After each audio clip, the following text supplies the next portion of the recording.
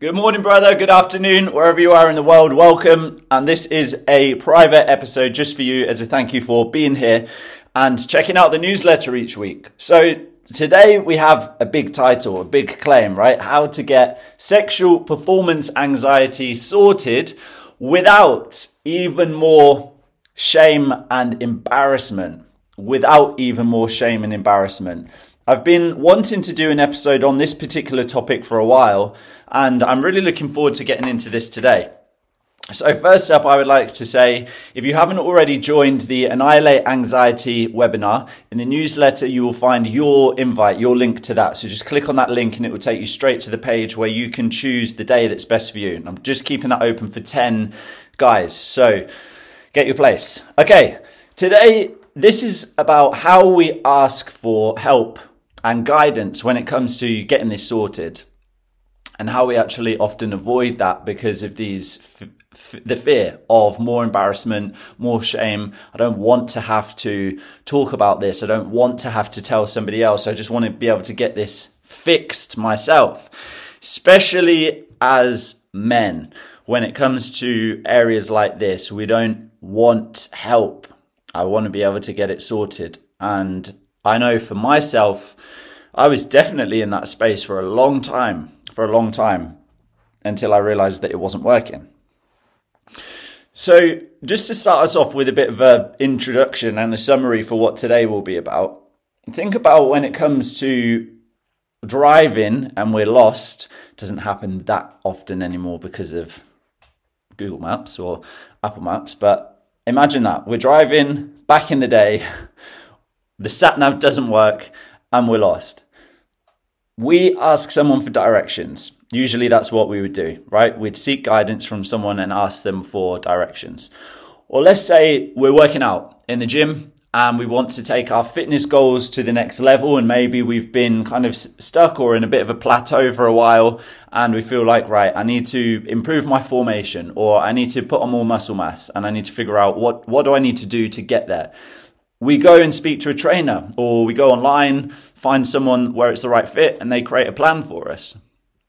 But yeah, when it comes to seeking guidance in our intimate lives, that is a very, very different story. We clam up, we seize, like we actually avoid doing that shit because it feels embarrassing, it feels shameful. So today what we're going to do is dive into this paradox of seeking guidance and how it's readily available in places like our professional lives, but it is often totally avoided in our most personal spaces. So if you have personally ever felt stuck or ashamed to seek advice about sexual performance anxiety, erection challenges, sex, relationship with porn, anything in this kind of realm that we speak about, then this conversation today is for you. So let's get cracking. Let's jump straight into it now. And I'd like to start off with the difference between our professional life and our personal life. So we've already spoken about in the physical fitness realms.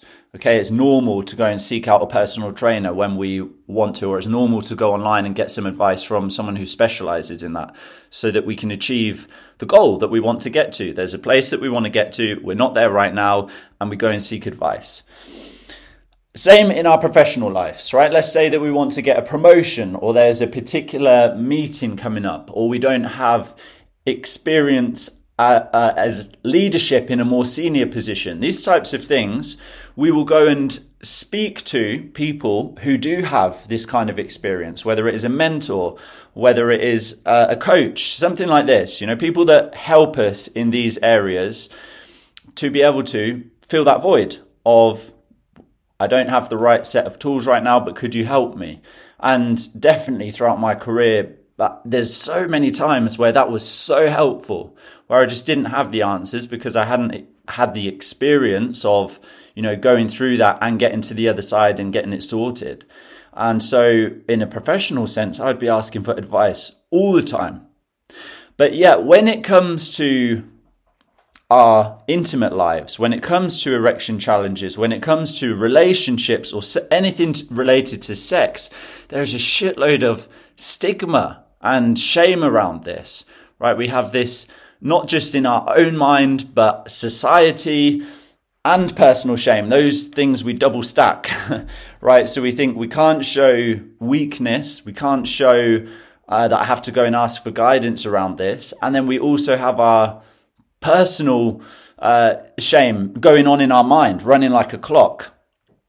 And I like to share a story. It's actually, from my own life of getting this sorted, but it took me years.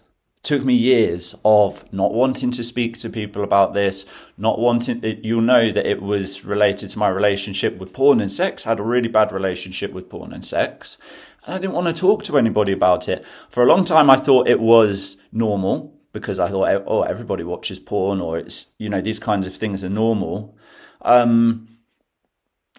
And the patterns were clear. You will see if you've read my website where it tells a bit more about the story, my relationship ending, my self-esteem crashing through the floor, and then that leading to performance anxiety and impacting intimacy. And I just didn't want to talk to anybody about it because I felt like it would cause more pain in my life. And I thought, no, I can get this sorted for myself. I don't need guidance from other people. And then how many years could I keep that up for? How many years could that go on for? Something had to change. And when I did have the conversation, as many of you will know, that's when this started getting sorted. So there's usually always, for a period of time, this struggle, right, of feeling like we're alone in this, that we need to be able to get it sorted for ourselves, and that it's a sign of weakness if we have to speak to anybody else. And to me, it's just interesting, right? When we contrast that with our professional life or physical fitness, those examples that we've spoken about, and that just isn't there, right? We don't feel like it's weakness to go and ask somebody for help on management style, leadership style, personal development. We don't think it's weakness to go and ask someone for how can I improve my formation, or how can I increase my muscle mass, things like this. It's not weakness at all. We actually see that as a strength. So why do we not see it as a strength when it comes to our personal life? So now let's get into why that is, right? We've spoken about it. We realize that there's this barrier, but we haven't really spoken about why that is.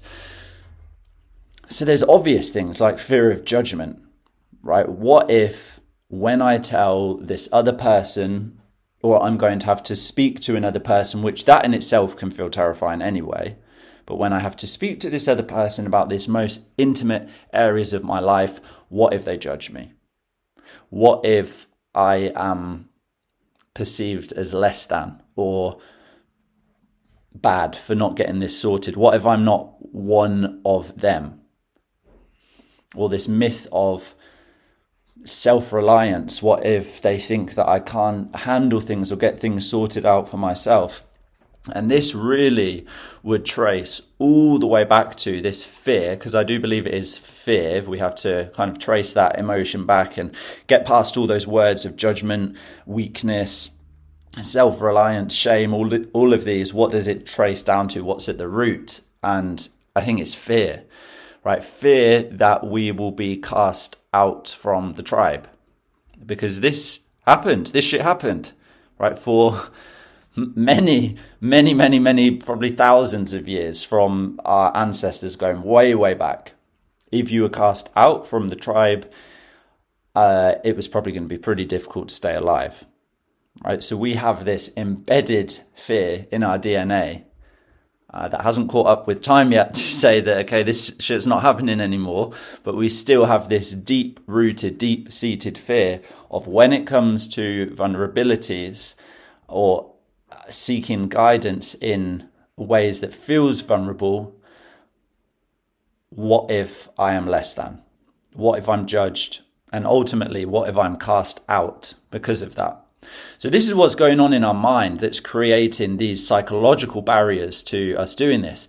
That's one aspect. And then there's also, of course, the cultural and societal factors on top of this. Masculinity is one that comes to mind, and then religion is another one that comes to mind. But basically, if we think about all of these societal expectations that contribute to this reluctance in seeking help for intimate issues, right? And it's not just religious and masculinity. Think about media as well. What we see when we're watching porn, what we see on movies, the perfect, usually it's always everything's going okay in the bedroom, especially with porn. Things are fine. And so there's this comparison and there's this view of this is how it should be. And if you're not like that, then something's wrong with you. And then there's the masculinity bit of layered onto it of you've got to be able to sort shit out for yourself, right? Seeking advice is weak when it comes to this. You have to be able to hold your family together or be a good man or be a good husband or whatever it may be, right? There's all of these things that stack on top of this. And it sounds obvious as we're talking it through, right? But it's a very different story when it's real, when that fear and the barrier is real and it's there and it's stopping us. It's stopping us from seeking guidance because it feels difficult. Feels difficult to do so. And I think and this is based definitely on my own experience and from many guys that I've spoken with, we really string it out for as long as possible to hope that something's going to change. There's going to be this magical, if I could just do this, or if I could just find out this extra bit of information, or if I can just do this one thing that's got some results, but I think I need to just do. There's always this hope for the magical bean. Right, the thing that is going to just magically transform everything, and we know that it doesn't exist. We know it doesn't exist deep down.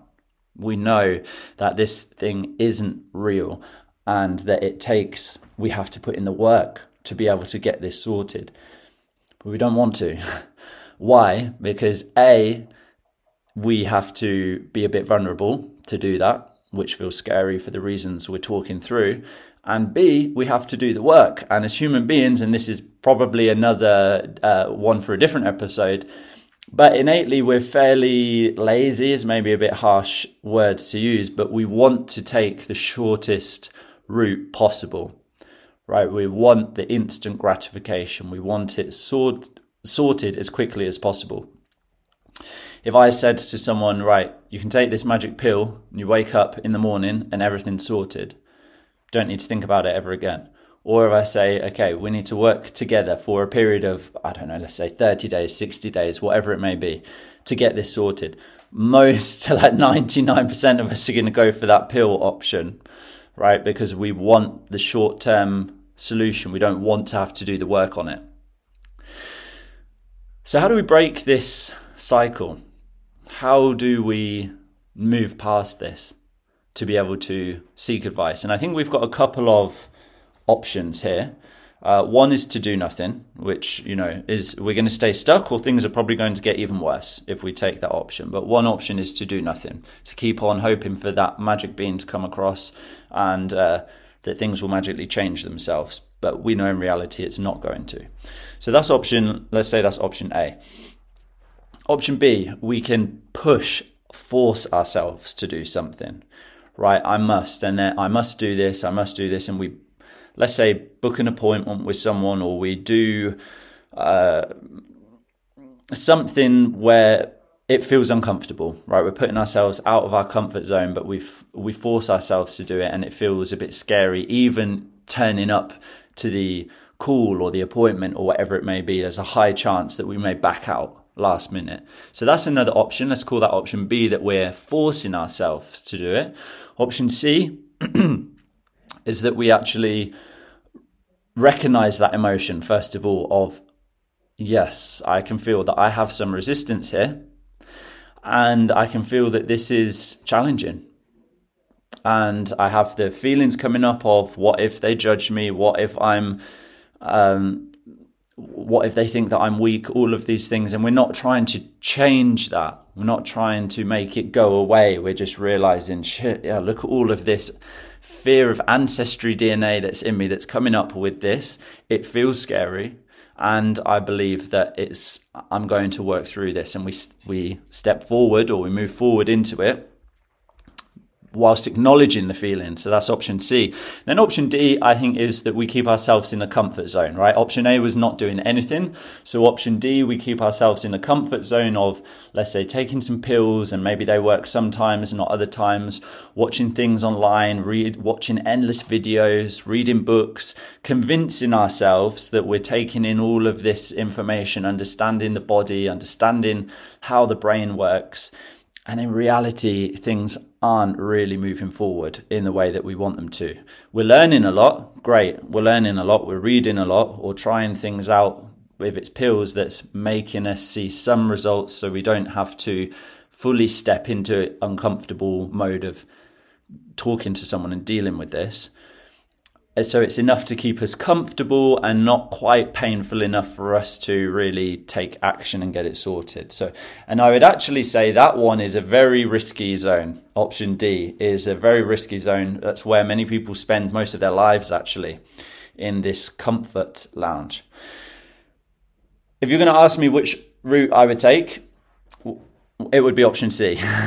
It wasn't. I would say the actual route that I took was option B, of forcing myself to speak to somebody about it. But now that I am, through that and things are sorted, I would now take option C of recognizing those emotions, feeling them, not running away from them or avoiding them, and just acknowledging that they're there, because I think then I feel that I'm understanding of myself and I'm moving forward. I feel like I have a bit more trust with myself. I feel a bit safer to do that, as opposed to trying to throw myself over the line. That doesn't feel very safe in my body. So to wrap up here, what this is about is a shift in perspective. I'd like to really reinforce one message, that seeking guidance is a sign of strength. It's not a sign of weakness. Seeking guidance is a sign of strength. We do it in our professional lives. We do it in our physical fitness. It is critical that we do this in our intimate lives, right? Even if everything was going okay, we can still seek guidance in our intimate lives to take it to a whole nother level. So it's about getting used to doing this and feeling the uncomfortability that can come up, recognizing that, and still doing the thing, taking a step forward. So where are the best places to start here? If you have been in one of those, either option A of not really doing anything about this and hoping that it would go away, that you'd come across something magical, or option D, that we read loads of things online, we watch lots of videos, and sometimes the pills work, other times they don't. So if you're in either one of those options and things are not really where you want them to be, then it's time to have a conversation with somebody and get some guidance around this to start moving forward. Whether that is with me, whether that's going to see a doctor, whether it is a psychotherapist, some sex therapist, there's many different avenues here. Of course, I would love for us to have a conversation about this.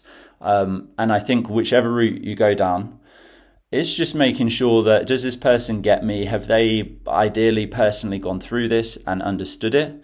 And does it feel like the right fit? Have they got results for other people? So these kind of things, whichever route it is, it's really important to just ask these questions. Can you tell me a bit about the other people that you've helped, what results they have seen? Have you experienced this yourself? These kinds of questions are important. And the final thing that I would like to say is, it's always less scary than we think it actually is, right? It's less scary than we think it actually is. Same with let's take the professional context, leading a team meeting, right? I'm just using that as one example, or going for an interview. It can feel scary, but when we're at the end of it, it's like, okay, actually it wasn't as terrifying as I initially thought. It can still be tough. I'm not taking that away, but I'm saying it's usually how we think about it at the beginning, before we've actually done it, is worse than the actual thing itself. Right? Going to speak to a personal trainer, that bit of the uncomfort zone of, I don't really feel like I know what I'm doing here, and what if they judge me, or what if I look weak, these types of things. And then after a couple of sessions and they're helping us out, we realize, oh no, it's fine. I'm just learning how to do it a new way. And this is exactly the same, right? It can feel uncomfortable. It can feel, what if this judgment is there? What if this weakness? What if I'm perceived as weak? I'd like to say to you personally, from my side, there is no judgment. There's no shame. We're both here having this conversation because of a shared experience. And so my promise to you is that call that we have, or the conversation that we have, is going to be a lot less scarier than it actually seems. And I believe it would be the same whether it's me, whether it's a doctor, whether it's somebody else. It's just taking the breath, first of all, taking a deep breath in, feeling that there's some resistance there, acknowledging that, not trying to put it away, and then stepping forward. Okay, so that's it for today. We have some work to do, right? Our challenge is to make asking for guidance as comfortable as it is in our professional and physical fitness lives. Our challenge is to make it just as comfortable as that when it comes to our intimate life. It's going to feel scary, it's going to feel difficult, but ultimately there's a place that we want to get to, there's a goal that we want to get to, and seeking guidance around this is the thing that's going to get us there the fastest. At the end of the newsletter, you will see a link to be able to book a direct call with me. If you'd like to do that, I would love to have a conversation with you. We'll talk about what you've tried so far and just where you're at with things. And I'm happy to share more about my personal experience too. So either that call or joining the Annihilate Anxiety online meet. They're the two starting points, and I look forward to meeting you there.